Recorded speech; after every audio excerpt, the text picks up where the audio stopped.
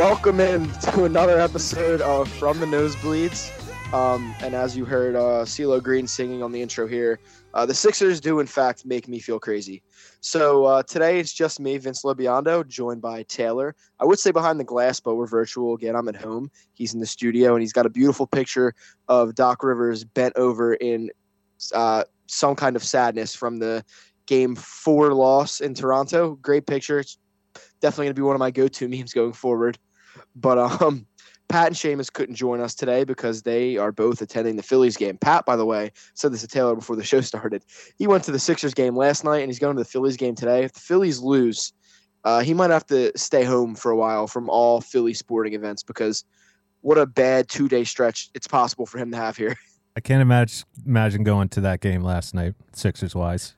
Dude, because, I mean, like, we're obviously going to get into it, but, like, just to start off here, like, it was just impossible for the crowd to, like, get any momentum going because the second the Sixers, like, made any semblance of a run, it was completely just extinguished by, like, an oop or an open three or just the easiest shot you've ever fucking seen in your life. It was crazy. It must have really sucked to be in the crowd for that game. I'm so sorry, Pat. Yeah, they've got like within 9 points at most for like the second half, and then nothing close to that after. Like they just didn't put together. I feel like the whole game. I think that Allah said this on the broadcast. The whole game kind of just felt like you were waiting for that one run. Like, you know, the Raptors went on a couple like 15-0 runs or something stupid like that. The Sixers never strung together anything more than like an 8-0 run or like a 10-2 run. Like, never happened. And basketball obviously is a game of runs, and it just never came. But to go back to the beginning here, Sixers lose 88-103, and it sucks that we're doing the podcast at this point because we didn't even like get to talk about like the beautiful shot in Game 3 and how we overcame. And I remember after that game, I said in my group chat with my friends, this is a game the Sixers don't usually win. Down almost 20 points on the road, Joel Embiid hits a buzzer beater shot. Essentially, it wasn't technically a buzzer beater, but you get the point.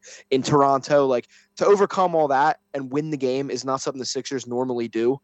And then the last two games, they have completely took all of the faith that we had in them, chewed it up, and literally just spit it right back in our face. Because Game 4, you're like, whatever. We won Game 3. You're up 3-0. You can drop the second one in Toronto and not really worry about it. The news did come out about Joel's hand, and that was a little scary because in Game 4, it looked like it was bothering him as far as like catching the ball and rebounding, and he was not really going up for contentions on defense. That was after Game 4 officially? I think it came out after Game 3. Okay. And then game 4, it looked like it was bothering him, like bad.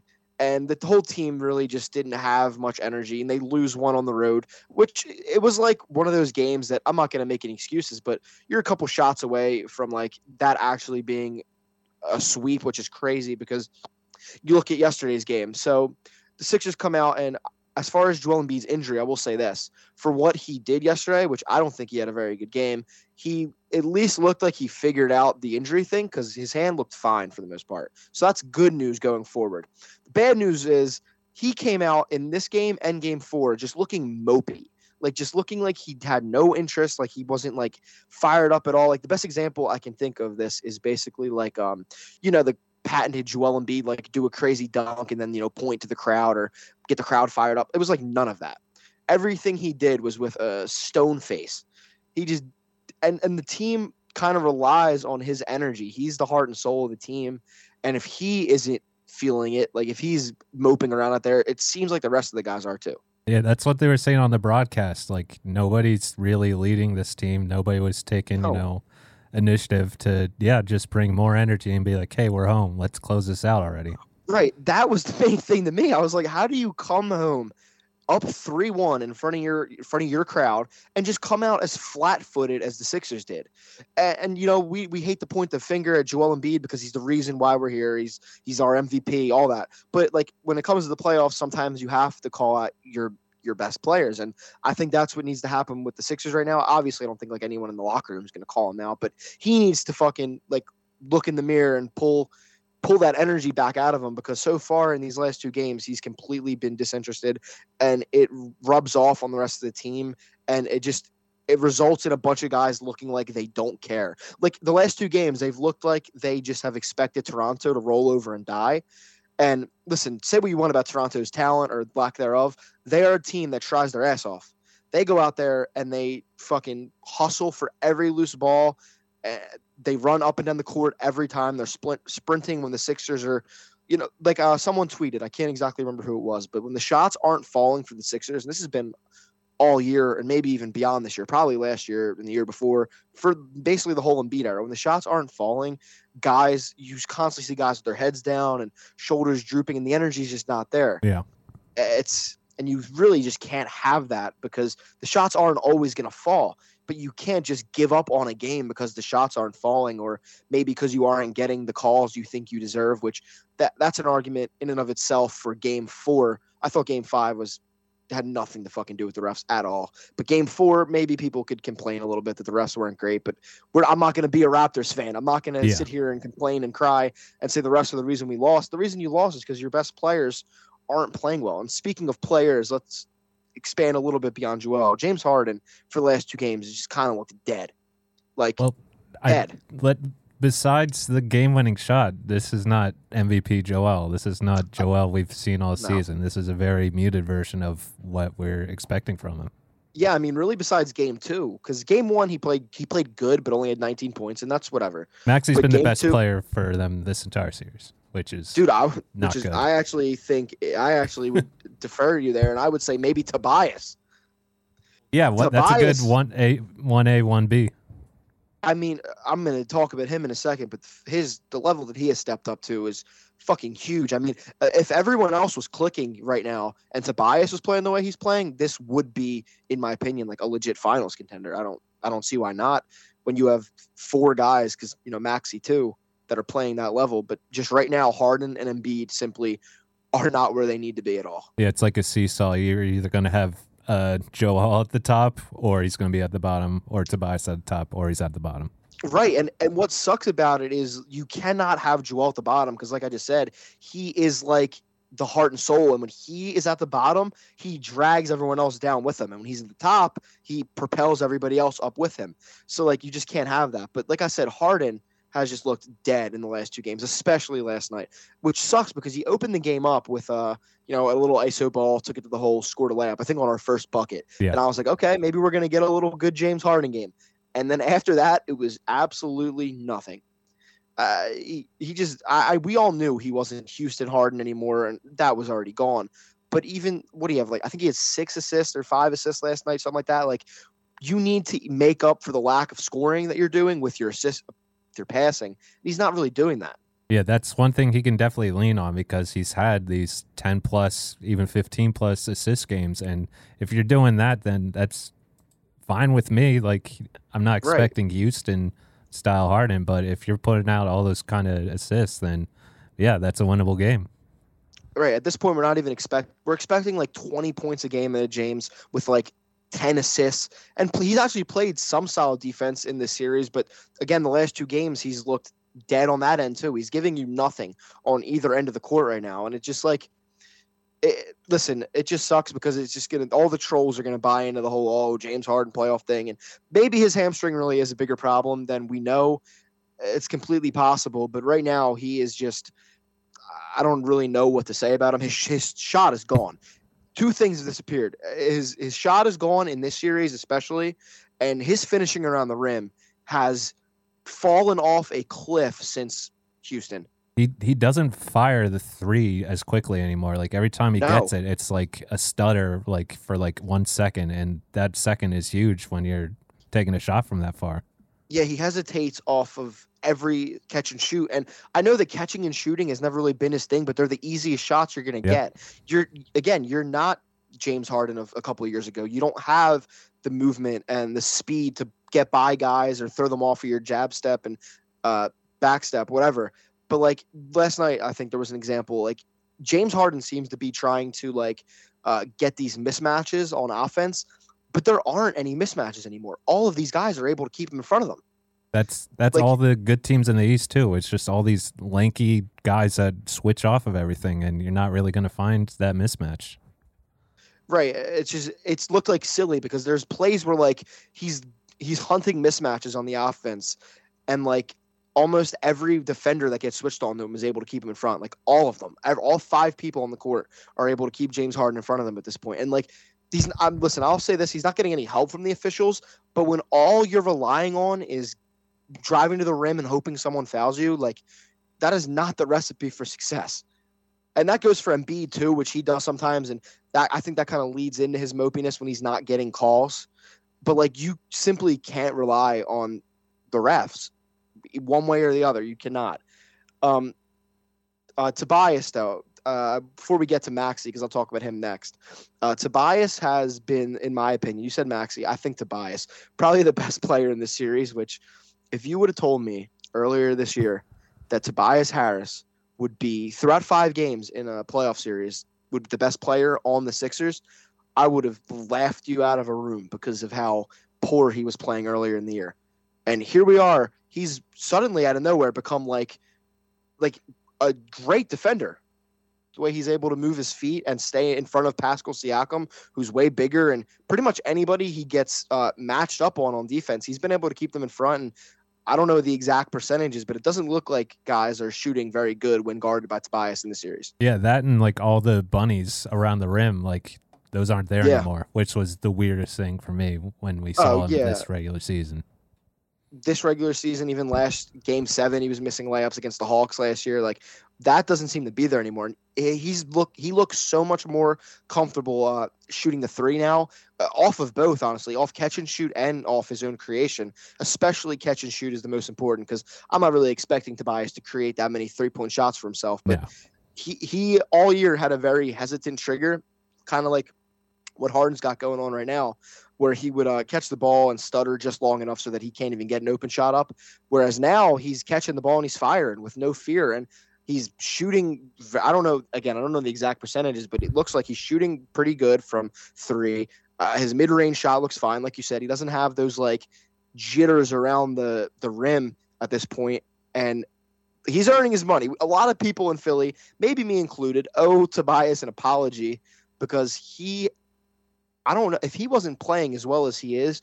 Who knows what this series is right now, because his step up has been very important considering the fact that Joel isn't playing amazing. Harden has taken a step back, and Maxey, for the most part, hasn't looked fantastic. But you shouldn't be relying on a second-year, 21-year-old player to like win you this series. It's on your guys. Yeah, they're completely unrealistic expectations for Maxey.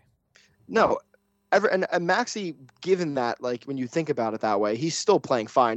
His scoring in the first half has been off, but for the most part, I have no complaints about the way he's playing. I mean, there's been some turnovers here and there, but that's been a fucking story with the whole team, turning the ball over, just sloppy play from everybody pretty much. I mean, I can't think of anyone. I mean, maybe James, but even in the last 2 games, I vividly remember last night there was a turnover where it was early in the game.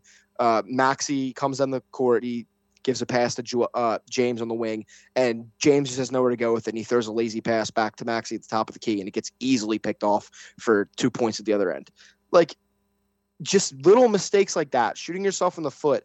Like, you're never going to beat a team like Toronto when you're doing that and also just not hustling. Yeah, and going to hustling, the offensive rebounding, that's the biggest killer, because that's easy second chance points for Toronto, because somebody's going to be open on the 3-point line, and they're usually going to hit those. Exactly. Like guys like Precious Achiuwa and Siakam are eating you up on the rebounds, which I had no idea Precious was a scorer or a shooter like that. And I remember, I think he only made the 1 last night, but there were 2 possessions on offense in a row for the Raptors where it ended with a wide open Precious Achiuwa 3. Yep. He hit the first one. I believe he missed the second one. But still, that's beyond the point. How are you letting this guy get that wide open from 3? Like you just said, maybe he's not known as a shooter. I obviously haven't followed that much of Precious Achiuwa this year. But like, even you just saw him hit a 3 the possession before. Maybe step up to him on the 3-point line. Like, just an idea. Yeah, that and Sixers settling for the bad 3s, which was the whole game last night, and that's going to be an easy offense fast break for Toronto, which was just the avalanche that was the entire game yesterday. Yeah. Allah on the broadcast kept repeating something that I think he was hitting the nail on the head with. Like, obviously, it's not like such a deep analysis, but Yeah. the degree of difficulty between the difference in the degree of difficulty between the shots the Raptors were getting all game Yep. and the shots the Sixers were getting all game was an astronomical difference. Every single Sixers possession, they had to work their ass off to get a contested mid-range shot or a contested three, whereas the Raptors were coming in the court and getting open shots left and right, or, you know, making offense out of defense by getting a turnover and quick points on the other end, whether it be a lob or an open three on the transition. But like the Sixers had to work double the amount of effort to get shots, and none of them were open. I mean, Danny Green had a couple open threes that he missed, and I mean, again, I'm not gonna like rail on Danny too hard. At the end of the day, he's a role player, and like he hit some threes and he's played pretty good this entire series, all things considered. But not a great game from him yesterday. But it just goes to show that this offense is like stale when like this is the stuff that James was supposed to fix. Exactly. The Sixers offense right now basically this is like if you had an AI like draw together a Sixers offensive possession, this is how I would assume it would go. Maxey would dribble the ball up. He would pass to James. James would dribble for a second. James would pass it to Joel at like the top of the key, top of the wing. Joel would be in the post for a minute or a second, turn around, dribble a couple times, pass back out, and the next thing you know, there's 5 seconds left in the shot clock and someone's got to force something. Yeah. Every possession, that's exactly how it felt. Yeah. And I'm looking through some of the stats right now. Joel and James are playing 40 minutes pretty much every game. Yeah. And this is the best that we've seen. It doesn't make any sense. And you consider the fact that last game, fucking Fred VanVleet didn't even play. Yep. You can make an argument he's the best player in the Raptors, obviously, him or Siakam. So either way, they were missing their first or second best player, and they still came into Philly and kicked our ass. Scotty Barnes I would put him up there. Scotty Barnes is up there, yeah. Scotty Barnes, which, by the way, from a rookie. Yeah, shout out to him. He's played pretty good, even off an injury, which he might not even be fully healed from. And also, I give him credit, and then I'm going to rip it away from him in 1 second. Don't think he deserved Rookie of the Year. I would have given it to probably Cade Cunningham, to be honest. It's kind of weird. Evan Mobley. Or Evan Mobley, yeah. I would have given it to either one of them. It's kind of weird that it seems like Rookie of the Year relied more on team success than MVP did this year. But, I'm not going to get too into that one.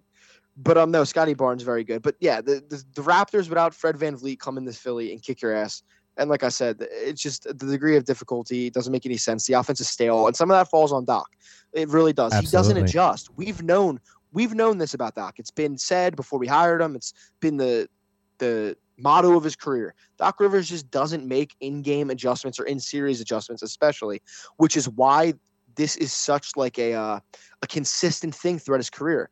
And don't get me wrong, people will like comment last night, oh, this loss isn't on Doc. You can't blame him.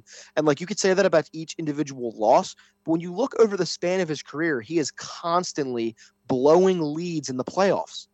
Like that cannot be a coincidence. Yeah, and that's something everybody knows. And since we're going into this game, that's going to be in the back of everybody's head. I mean, I cannot believe we were up 3-0 and we were going into Toronto 3-2.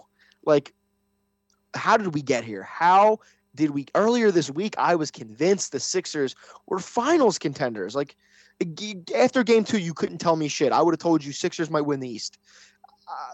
And now I don't even know. Like, obviously, let's be realistic here. I am convinced the Sixers will win this series still. Yeah. I'm not that pessimistic. But from what they've shown me in the last 3 games, because, yeah, we won that game 3, but that game was ugly and whatever. But the last 3 games have shown me that, do we beat Miami? No. This team that's playing right now gets their asses kicked by Miami. So the team that, yeah, go ahead. I was going to say, so I think it's funny that you mentioned that, because as I was saying earlier, the top teams in the East are all just these tall, lanky guys that are all very good defenders. They can switch on everybody. Miami's just a better version of Toronto. And I think the Celtics are an even better version of Toronto too, just offensively. The Celtics are unreal right now, and we'll talk about them when we talk more about like the general NBA playoffs. But they're scary, and like That's what I'm talking about here. Like, whatever. Let's say we beat the Raptors next game, right? We had to tough it out with the Raptors in Game 6 after going up 3-0. And I think I said this off air. Are they winning 6? Like, I genuinely have no idea. Like, it's going to be extremely tough to go into Toronto and win that game, considering how fired up that crowd's going to be. Listen, if the Sixers don't win that game, I think it just goes to like kind of show all of us like they didn't have any heart. They never did. This was all a fraud. Like first of all, I think they should have came out yesterday and proved they had heart by like coming back in that, or not even, they shouldn't open up the game that flat-footed when you're at home up 3-1, but at least come back in that game, show some heart, win in front of your home crowd. If they need to muster up every amount of hustle and heart and emotion they can in this game, because if they don't, I fear that the Sixers that played in that game last night, like, will get blown out in Toronto. Like it will be way more ugly than it was yesterday if they play that same way. Yeah, I think we'll like 20 point loss. We'll get the vibe of this in like the first 4 minutes. Like I said earlier, you just need Joel to come out and be fired up. Like, yep. you need shit talking Joel. You need like silencing the crowd Joel. Not this Joel that he misses one shot and he's walking down the court with his head down, or he doesn't get a call his way. You can't have that, because this game could get fucking ugly. Yeah, the windmill dunk from the Toronto series 2 years ago. That kind of stuff. Like that's what drives the team. When you don't have that, they're just dead in the water. But I mean, realistically, I don't know. I want to say I'll take the Sixers in this Game 6. Who knows? But like, if you would have said before the series Sixers in 6, a lot of Sixers fans would have been like, "Yeah, sounds right." Even national media were taking Raptors in 6, or either team in 7. It's just the way we've got to this situation is so ugly. To go up 3-0 and let the Raptors rip off 2 wins in a row, 2 ugly, stupid, disgusting wins, and now you got to go back to Jurassic Park and play them there. It's just like, it's defeating as a fan. It really is defeating. It is a nice friendly reminder that we're not in the upper class of the East. Oh, absolutely. When was the last time like we were able to have like multiple positive days in a row as a Sixers fan base? Like, when was it? The first 4 Harden games. I guess so, yeah, because think about the playoffs so far. Games 1 and 2, awesome. And then Game 3, the biggest shot of like Joel Embiid's career. Yep. And the next day, he torn ligament in his thumb. Yep. And then immediately the decline starts happening in the playoffs. We're just not allowed to be happy. I'm convinced. We're allowed to have momentary happiness, but we always got to be reminded of where we stand. Oh, yeah, and I wanted to mention this. Matisse might as well just not play this series.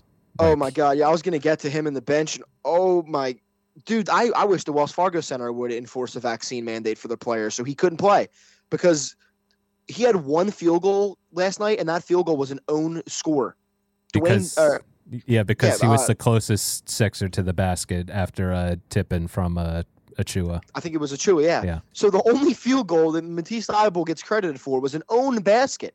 And besides that, he just looks pitiful on offense. Like, he can't score from anywhere. His three-pointer looks disgusting. His mid-range shot, it doesn't exist. He airballed a layup. Yep. And the defense is just not making up for that. It's not. What is it with Australian players on the Sixers that can't play offense but can play defense? Yeah, 1 for 6 and 0 of 3 from threes. And 0 of 2 for free throws. You couldn't be more right. He literally might as well just not even play in this series, because he's contributing nothing. The whole bench, honestly, kind of is. And before we moved on to the bench, I just want to say something with Maxey. Like, I feel like sometimes he plays just too fast for his own good. Yeah. And I feel like that's what's happening right now in the first half, at least. It looks like he's getting settled in the second halves of games. But, like, he just looks a little lost sometimes, and he doesn't he wants to defer too much. I don't know. Maxey, again, though, me and you agreed on this. He shouldn't be relied on to be keeping you in games when you have James Harden and Joel. So I have no problem. I hope he can slow himself down, figure out where he's supposed to be a little bit more. He's been taking more attempts than Harden, too. Yeah. He's a more willing shooter also, which is, if you would have told me coming into this year we'd acquire James Harden and Tyrese Maxey would be a more willing and better three-point shooter than James Harden, I would have been so surprised. the biggest, not the biggest problem, one of the biggest problems with this team right now is the bench. I think before Doc emptied the bench last night because this game was lost, what did 5 points, 6 points, something like that? Like, you're just not going to win when your bench contributes nothing to the team. I mean, Paul Reed is better than DeAndre Jordan 100%, and I will 10 out of 10, which I'm scared, by the way, Miami, because they have Dwayne Dedman, and I feel like since he's so big, Doc is going to go back to DeAndre for backup center, and I will physically be ill if I see DeAndre Jordan on the floor in the playoffs. But George Niang is really like the only playable guy off the bench, like, and even he doesn't look great right now. His defense is bad, and when he's not hitting shots, he's basically useless out there. Shake Milton, let's be realistic. We all love Shake because we're Philly. He shouldn't be playing on a playoff team. He shouldn't be in a rotation. No. He doesn't belong. We knew this was coming. Yeah. Like, it's nothing new. Our depth is always an issue. And then Matisse coming off the bench, contributing literally nothing. I mean, he just stinks, like we said. And even, like I said, Paul Reed makes mistakes here and there, but I'll take him 10 out of 10 times over DeAndre Jordan. But you're just not going to – like, you look at teams around the East, like a Miami, even like a Toronto per se. Like, they don't have star players necessarily, but they're pretty deep. Miami, deep. The Celtics, deep. Like, all these teams have depth, and I feel like the Sixers never, ever do. Like, This is just something we've been cursed with for the Embiid era. No depth. So the first game, everybody off the bench played really well. Like, I'm seeing they did. three for 4, 1 for 2, 1 for 1, 3 for 4 on field goals. The first 2 games, I vividly remember saying the first 2 games, I was like, we did our podcast after those 2 games, and I said to Pat, I don't remember the last time we've won the Embiid moments this handedly, and I swear to God, since that statement left my mouth, it's backfired on me so bad because it has come back to what we've known, which is Embiid hits the bench and this team is lost and doesn't know what they're doing. They let up runs. Either they have a lead and they blow it, or they're in a close game and the other team pulls away. You're not going to win like that. It's never going to happen. Yeah, you need to have like legit playing Harden or Joel on the floor at all times. Yeah, and it's crazy because this is the shit that Harden was supposed to come and help with. Supposed to help make the offense not stale. He was supposed to come in and make the Embiid minutes bearable. And right now he's doing absolutely neither of those things. And I know I see a lot of jokes on Twitter, like, is there a time that 2 teams have ever lost the trade? Like, right now, listen, I'm not going to say we lost the trade at all, but James Harden is not doing what we brought him here to do whatsoever. And that's without even the expectation of like 30 points a game Harden. No, we're just expecting you to make the offense fresh. Maybe put up 20 a game, please. 13 assists, something. And right now, I'm not going to get too caught up again on Harden, but it's just contributing nothing. But like I said, these other teams are deep, and we're just not. Yeah. I mean, going back to Matisse, obviously next game doesn't matter, but thank God. I think this does go to a game 7. I need you to stay on Siakam the whole game. Yeah, like lock 100%. Like lock one of these guys up, make them a non-factor. Dude, like you saying there's going to be a game 7, like just made like my stomach ring because look, let's be honest. We're now in territory where like the whole no team has ever blown a 3-0 lead thing. It's null and void. We if that was a thing when we were up 3-0 and 3-1. Now it's a 3-2 series, and we're going back to Toronto, back to their home. And let's assume the worst here. Let's assume they win. Coming back to Philly, tied 3-3, game 7, it's anybody's game. All that shit is out the window. Yeah, Toronto's playing with house money. Exactly. And I think Allah also said this on the broadcast a bunch of times. The longer you let Toronto hang around in these games and series, the more emboldened they are, the more they believe, the more momentum they're gaining. And like obviously that's a very cliche thing to say, and obviously we know that, but it's true. The longer you let these guys hang around with you, the more they feel like, why can't we beat these guys? Why can't we be the first team to ever do this? Why not? And honestly, right now, how can I disagree with them? They easily could do it.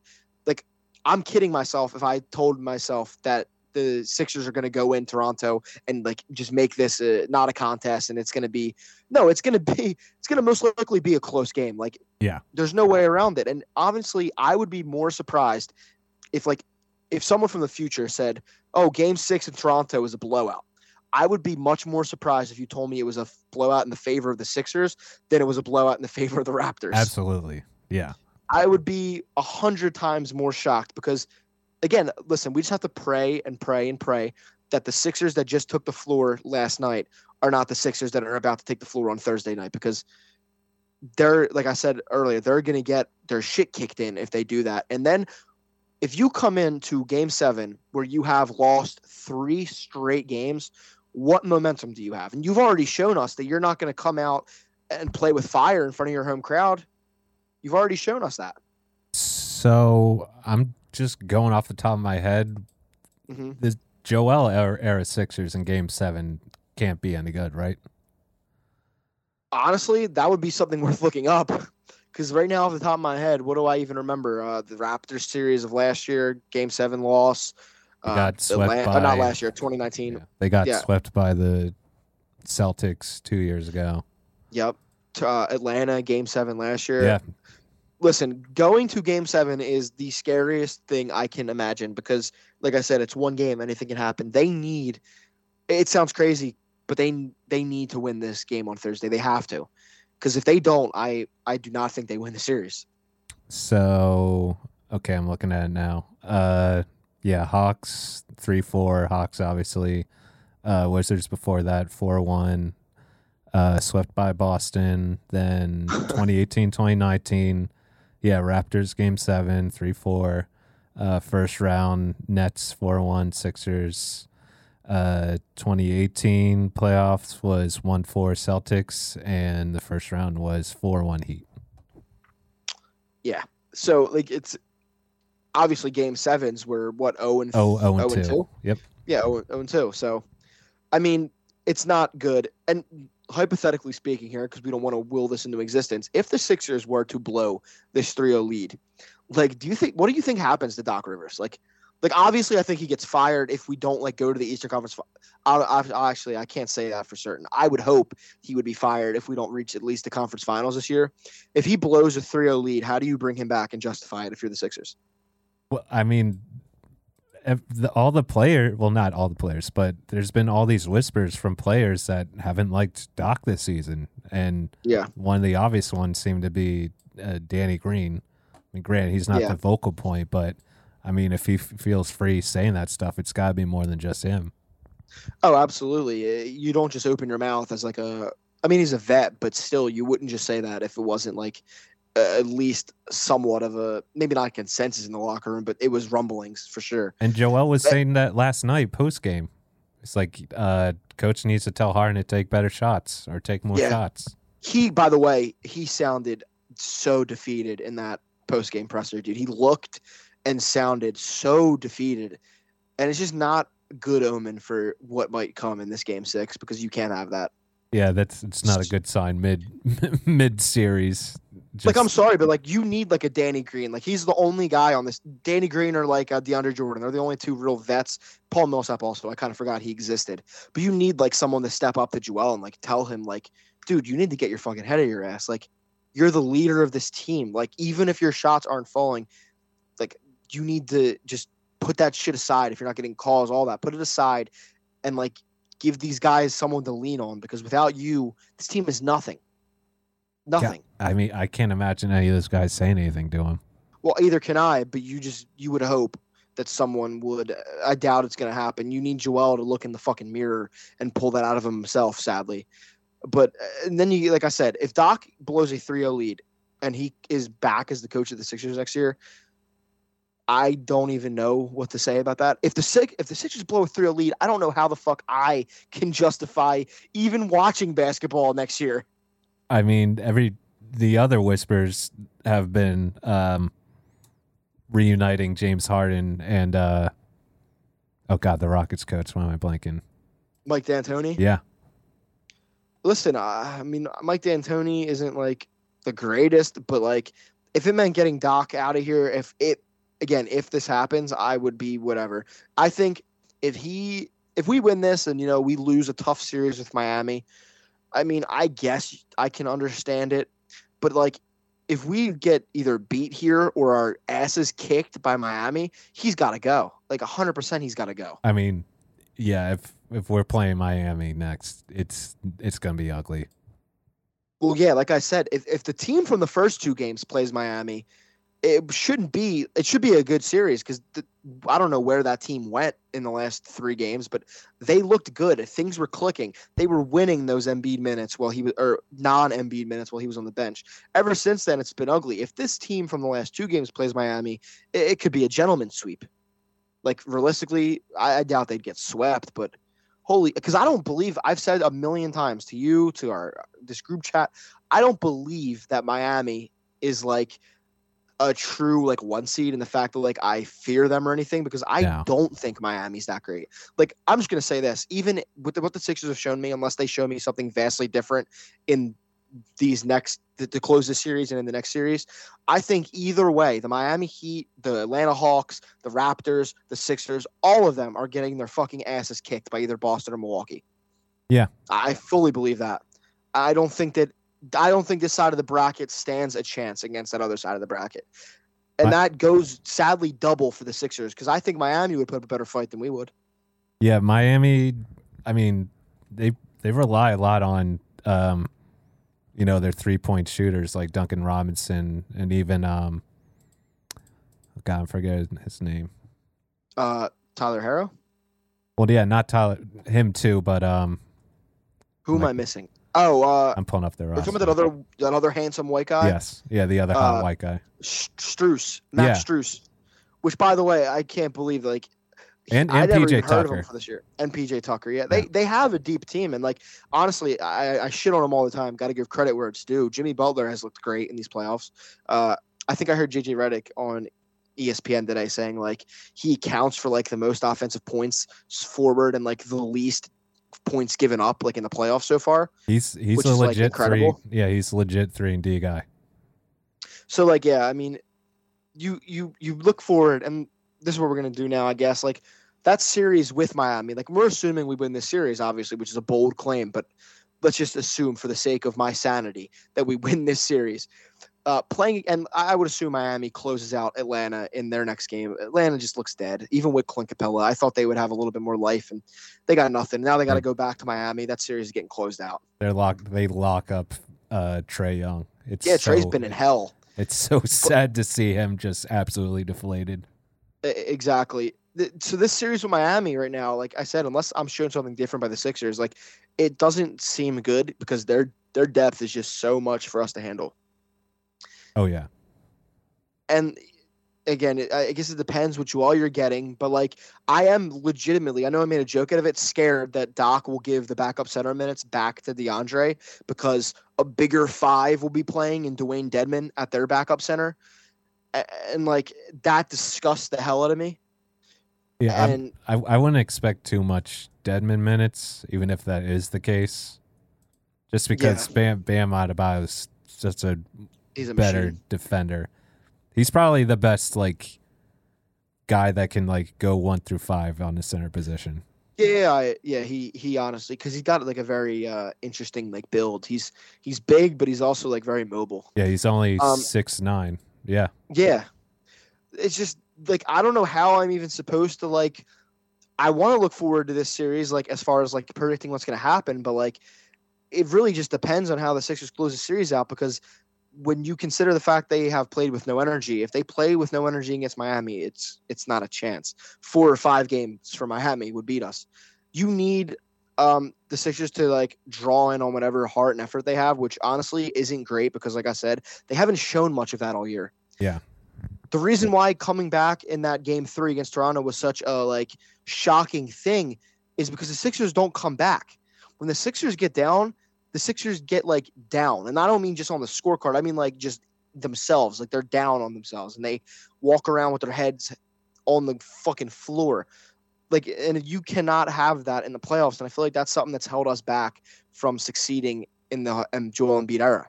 Even if you do play Miami, it's going to be Jimmy trying to get into the paint, Bam trying to get into paint, and then basically 3 versions of JJ Redick just running through screens all around the 3-point line. So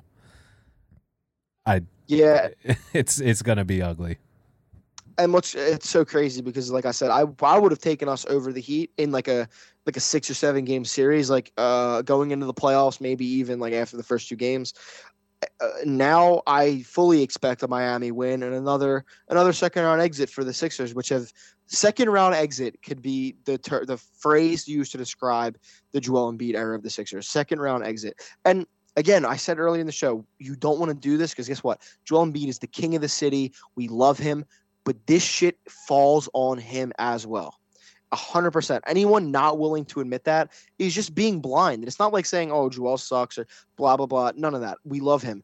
But at a certain point, you have to just step up and be the guy that you are and win these games. Will your fucking team the victory?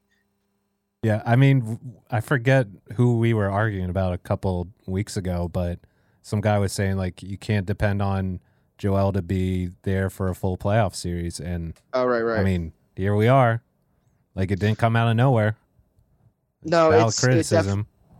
It's always something with Joel, sadly, and it's not his fault, like, a torn ligament in your thumb. But listen, it's beyond that. Like, he looked fine health-wise in that game.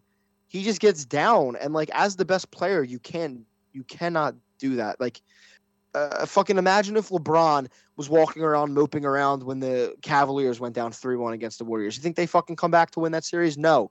You got to have a certain mindset.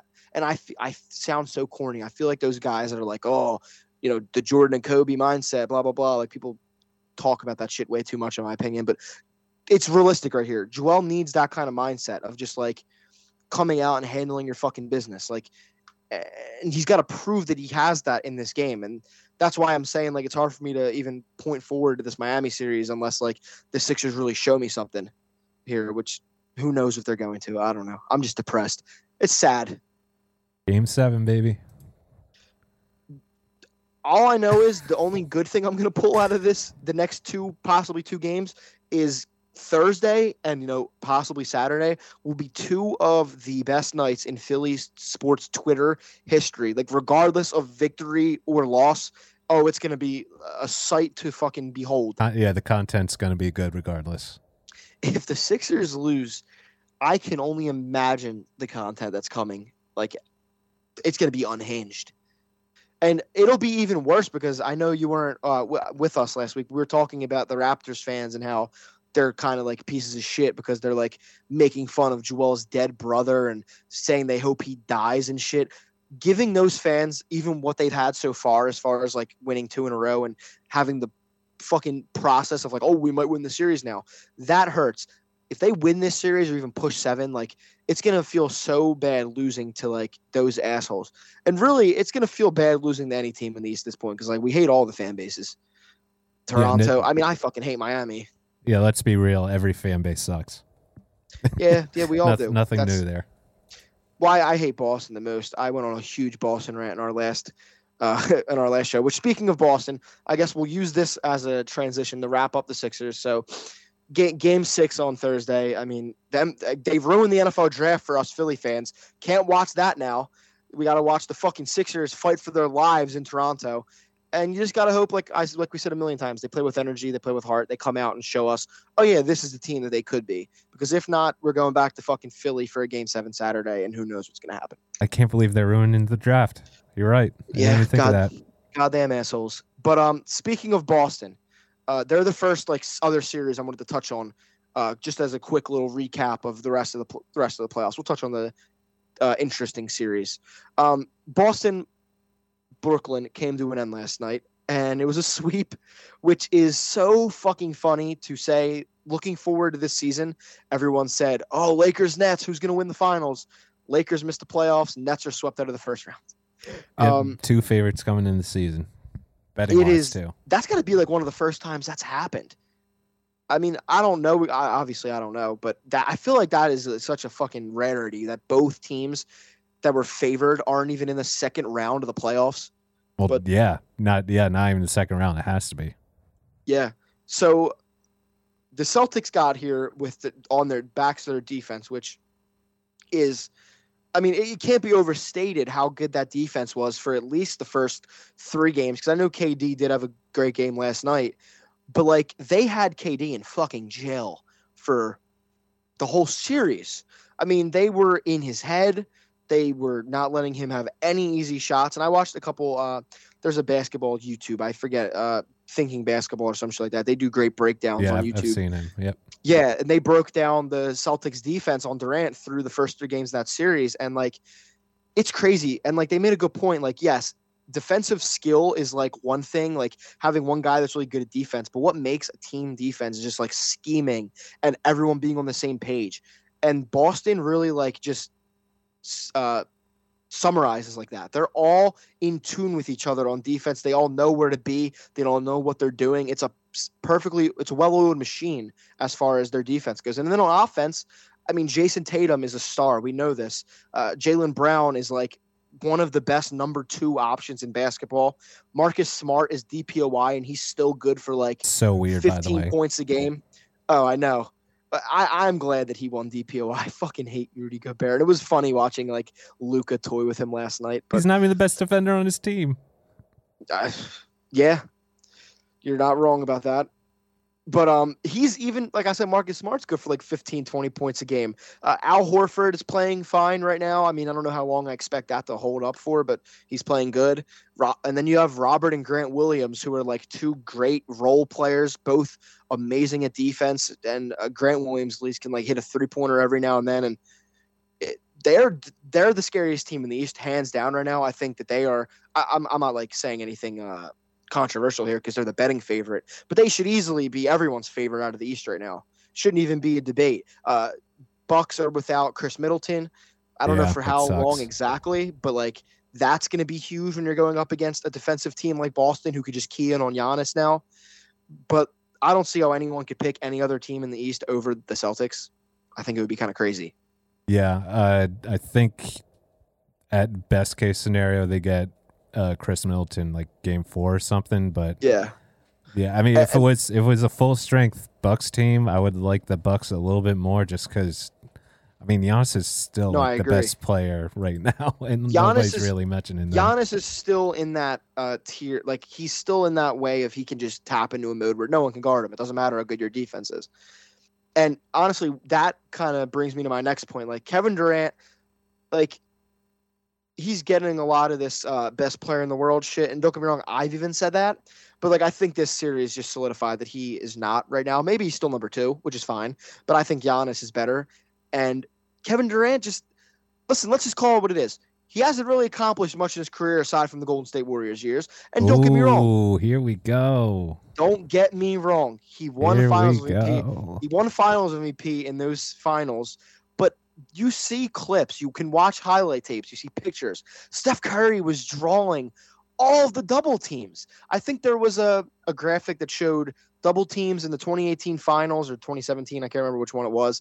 Where like Steph drew 82 double teams and KD drew like 1 or 2. And like, I'm not trying to discredit Kevin Durant, but like, it's obviously going to be worth noting when you're getting a bunch of open looks.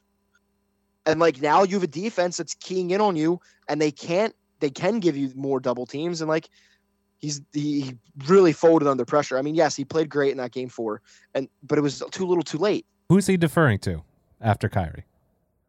No one. Okay. Like, you got to give him something there. Like, when you're getting double teamed, like every time you're catching the ball, because they're blitzing him once he has the ball in his hands, or even right before he gets to his spot. Like, right. He can't, I'm just saying out worse, he's the second best player in the NBA. And what I do want to say is the resident LeBron stan is imagine if LeBron in the prime of his career, when he's getting called the best player in the NBA, got swept in the first round. People will never let it go. But I digress on that point. But it was just shocking to see KD put in such hell. And I know you weren't here when we talked about this last week, but personally, I loved the game 1, like, fuck you, Boston tour by Kyrie, because I fucking hate Boston. Don't love Kyrie, but that was just awesome to see, like, him talking shit on the fans and shit. And then the last thing that even bring up for Brooklyn is Ben Simmons. I mean, that fiasco has gotten so out of hand. And I remember months ago on this podcast, I made a joke to Pat, and I said, imagine if Ben Simmons doesn't play this whole year. And it came fucking true. He didn't play the whole year. Now, I'm not going to have the take you might expect me to have here. I'm actually starting to believe he does have mental problems. Like, there is something wrong mentally. Yes.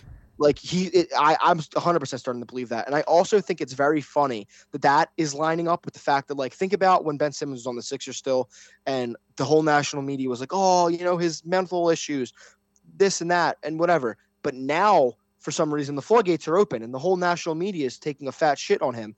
It's like, again, I know you hate this narrative, but the fuck Philly thing, it seems like it's bleeding into this too, because when he was on our team, you had to consider his mental health issues, but now he's gone and it's like open range to just say, oh, you're a bum, this and that. And Stephen A. Smith can go on rants about how he's the most disappointing NBA player of all time. Like, it just seems like once he leaves Philly, the floodgates are open to criticism. But when he was here, it was, oh, the Philly fans are too hard on him. They're mean. I mean, yeah, we're an easy target. He's an easy target. I mean, yeah, sure. Sure, it's all true. For me, I always say I don't see the point in even giving this any attention. Right. It just his teammates have to hate him, right? Like, they have to hate him. I mean, that picture. There's that picture, that very funny picture of Robert Williams dunking on like 3 nets. KD and Kyrie are pictured, and then Ben Simmons is off on the bench in his very colorful purple outfit he and had orange. Game 3. I mean, that pretty much sums it up. Like, listen, I don't know. Someone like Kevin Durant, I have to assume Kevin Durant fucking hates Ben Simmons for this. Oh yeah, at this point, yeah. Even when he was absolutely. Even when he was saying, "Oh, maybe Game 3. Oh, maybe Game 4." I low key wanted the Celtics to lose that game just because I wanted to see Ben Simmons out Game 5 as well, just to humor me. But like, I don't know what he does going forward with his career. I mean, I'm not gonna be like too much of an asshole. I wish him the best. I hope nothing's actually mentally wrong, and I hope he gets well soon. But I just don't know where he goes like from here with his NBA career. No one's gonna respect him ever again, unless he like really comes out and earns respect again, which I don't know how he's gonna do. But I don't know what he does. Yeah, the Nets next season is gonna be an interesting thing to see. I had people. I was listening to the podcast. I think it was Ball with Trillbro dude, where he was saying, I believe it was their podcast, where they were floating out the idea of like trading Rudy Gobert for Ben Simmons. Like, that's the world we live in at this point, where like that is a real possibility. Yeah, he's a better Claxton pretty much. Yeah, so I mean, that's not a bad idea. It's crazy. The Boston Celtics look amazing. Let's move on. I just have a couple notes from like each series. First of all, the Suns in trouble against the Pelicans. Like, that is crazy.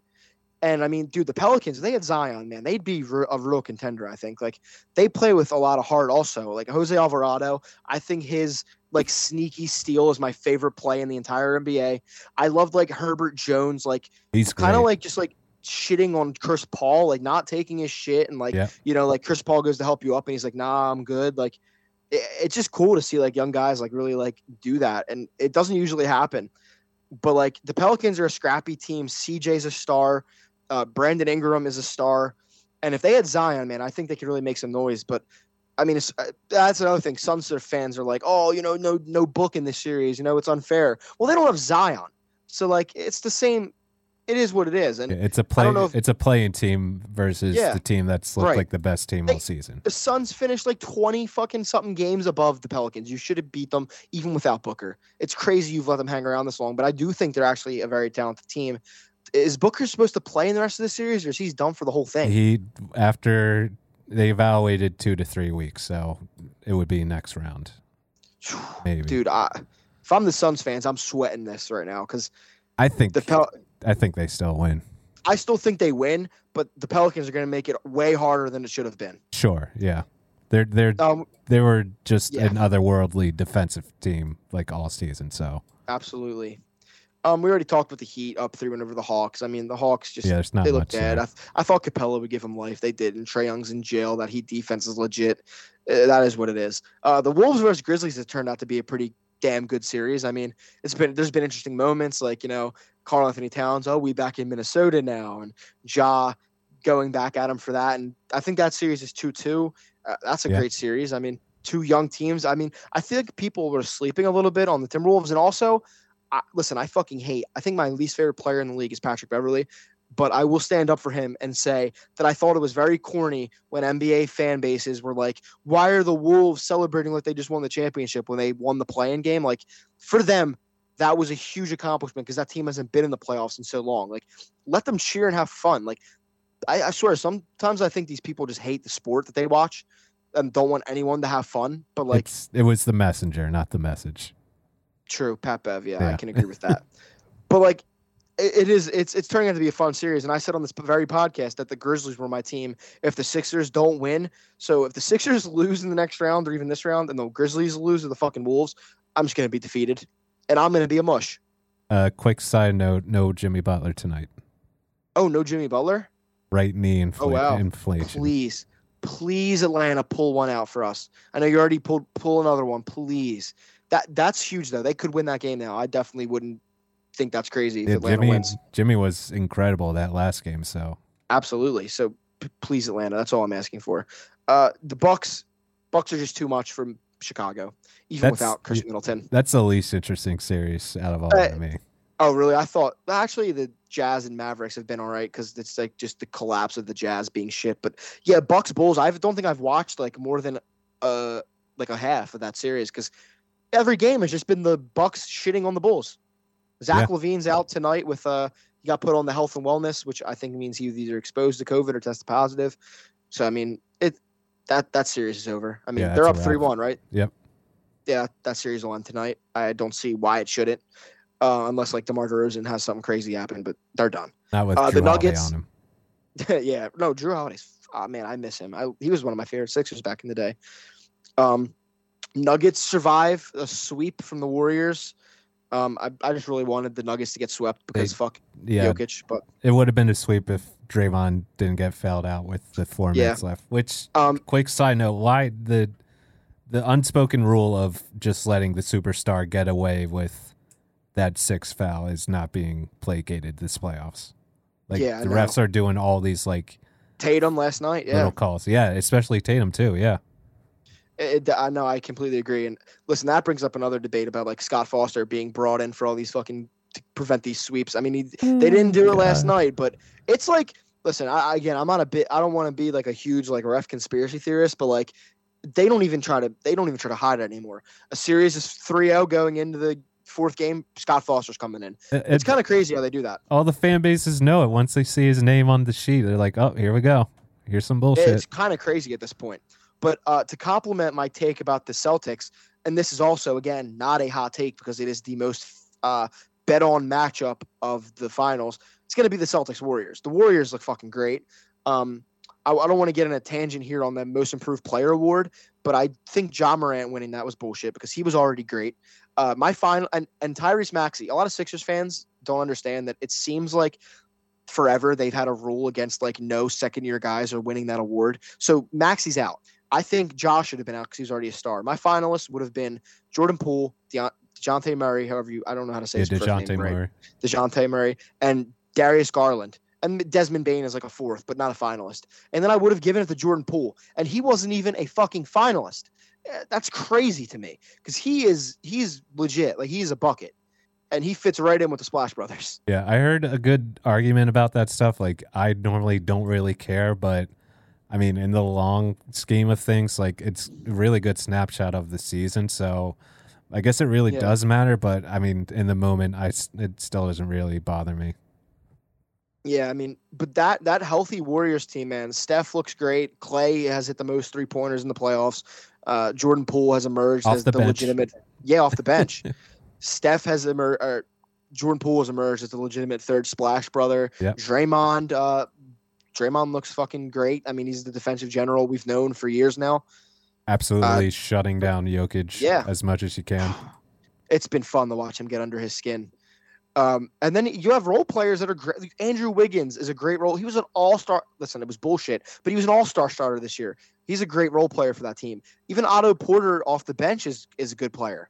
I can't believe he got the inbound play towards the end of the last game. I don't know why in the world. You have all those guys that are talented, and Andrew Wiggins is your guy you're drawing up a play to for the game. Get the fuck out of here. It's just like Steve Kerr trying to be nice or something. I don't know. I don't know, but yeah, I'm sure the Warriors will finish that up in 5, and I think I don't know who is going to win the finals. If it's Celtics Warriors, that'll be a fantastic series. But it would be very funny for like if the Warriors won. Everyone was like, "Oh, the Warriors like dynasty thing is over," and then they just win another finals like 2 years later. If it ends up being Warriors Celtics, I like the Warriors in that. I would probably lean Warriors too, because I don't know if the Celtics defense will keep this up for as long as like the playoffs go on. I'm not going to say they won't, because who knows, but I think the Warriors have that advantage in like experience and stuff. They've been there. They've been there before. Then the all death lineup, which is being called now, is pretty damn impossible to defend. So I cannot believe Andre Iguodala is still playing basketball in the year 2022. Also, yeah, I don't know why he's getting minutes. It's crazy. It's unbelievable. I remember tuning into like the first game of the series, and he had like a pretty like solid dunk, and I was like, how in 2022 is Andre Iguodala still like getting jams in the NBA playoffs? He's already been out for like 2 games, I think. Yeah. Well, respect to a Sixers legend, I guess, but that's pretty much it.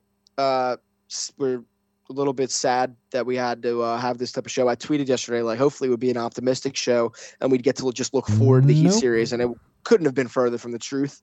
I've been holding back tears this entire hour we've been on. It's not easy. I'm probably going to have to go bury my face on my pillow and cry a little bit when I get off this call with you, Taylor. But that's pretty much it. The playoffs have been exciting. At the very least, the playoffs, basketball's in good hands right now. And right before we go, I guess I'll get this take off.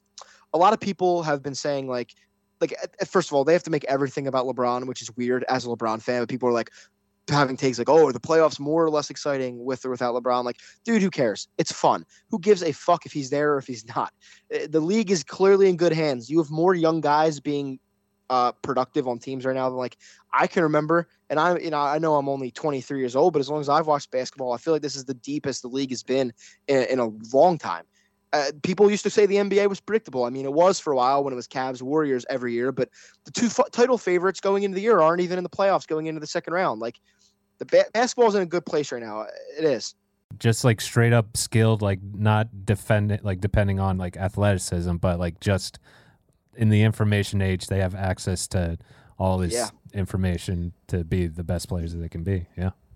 Absolutely. So I'll do my best to enjoy the NBA playoffs, even if the Sixers let me down, which guess what? At this point, I'm fucking hardwired to expect that. I'm pessimistic as it is. But, my last note is just go Sixers, please. Please don't do this to me. Just don't do this to me. Game 7. Just don't. All you've done to me in the past, just please spare me on this one. But Taylor, thanks for doing this with me. Seamus, Pat, I'm sure you're listening. I'll talk to you guys all next week. Thanks for tuning in. From Vince, from Taylor, this is From the Nosebleeds. Peace out.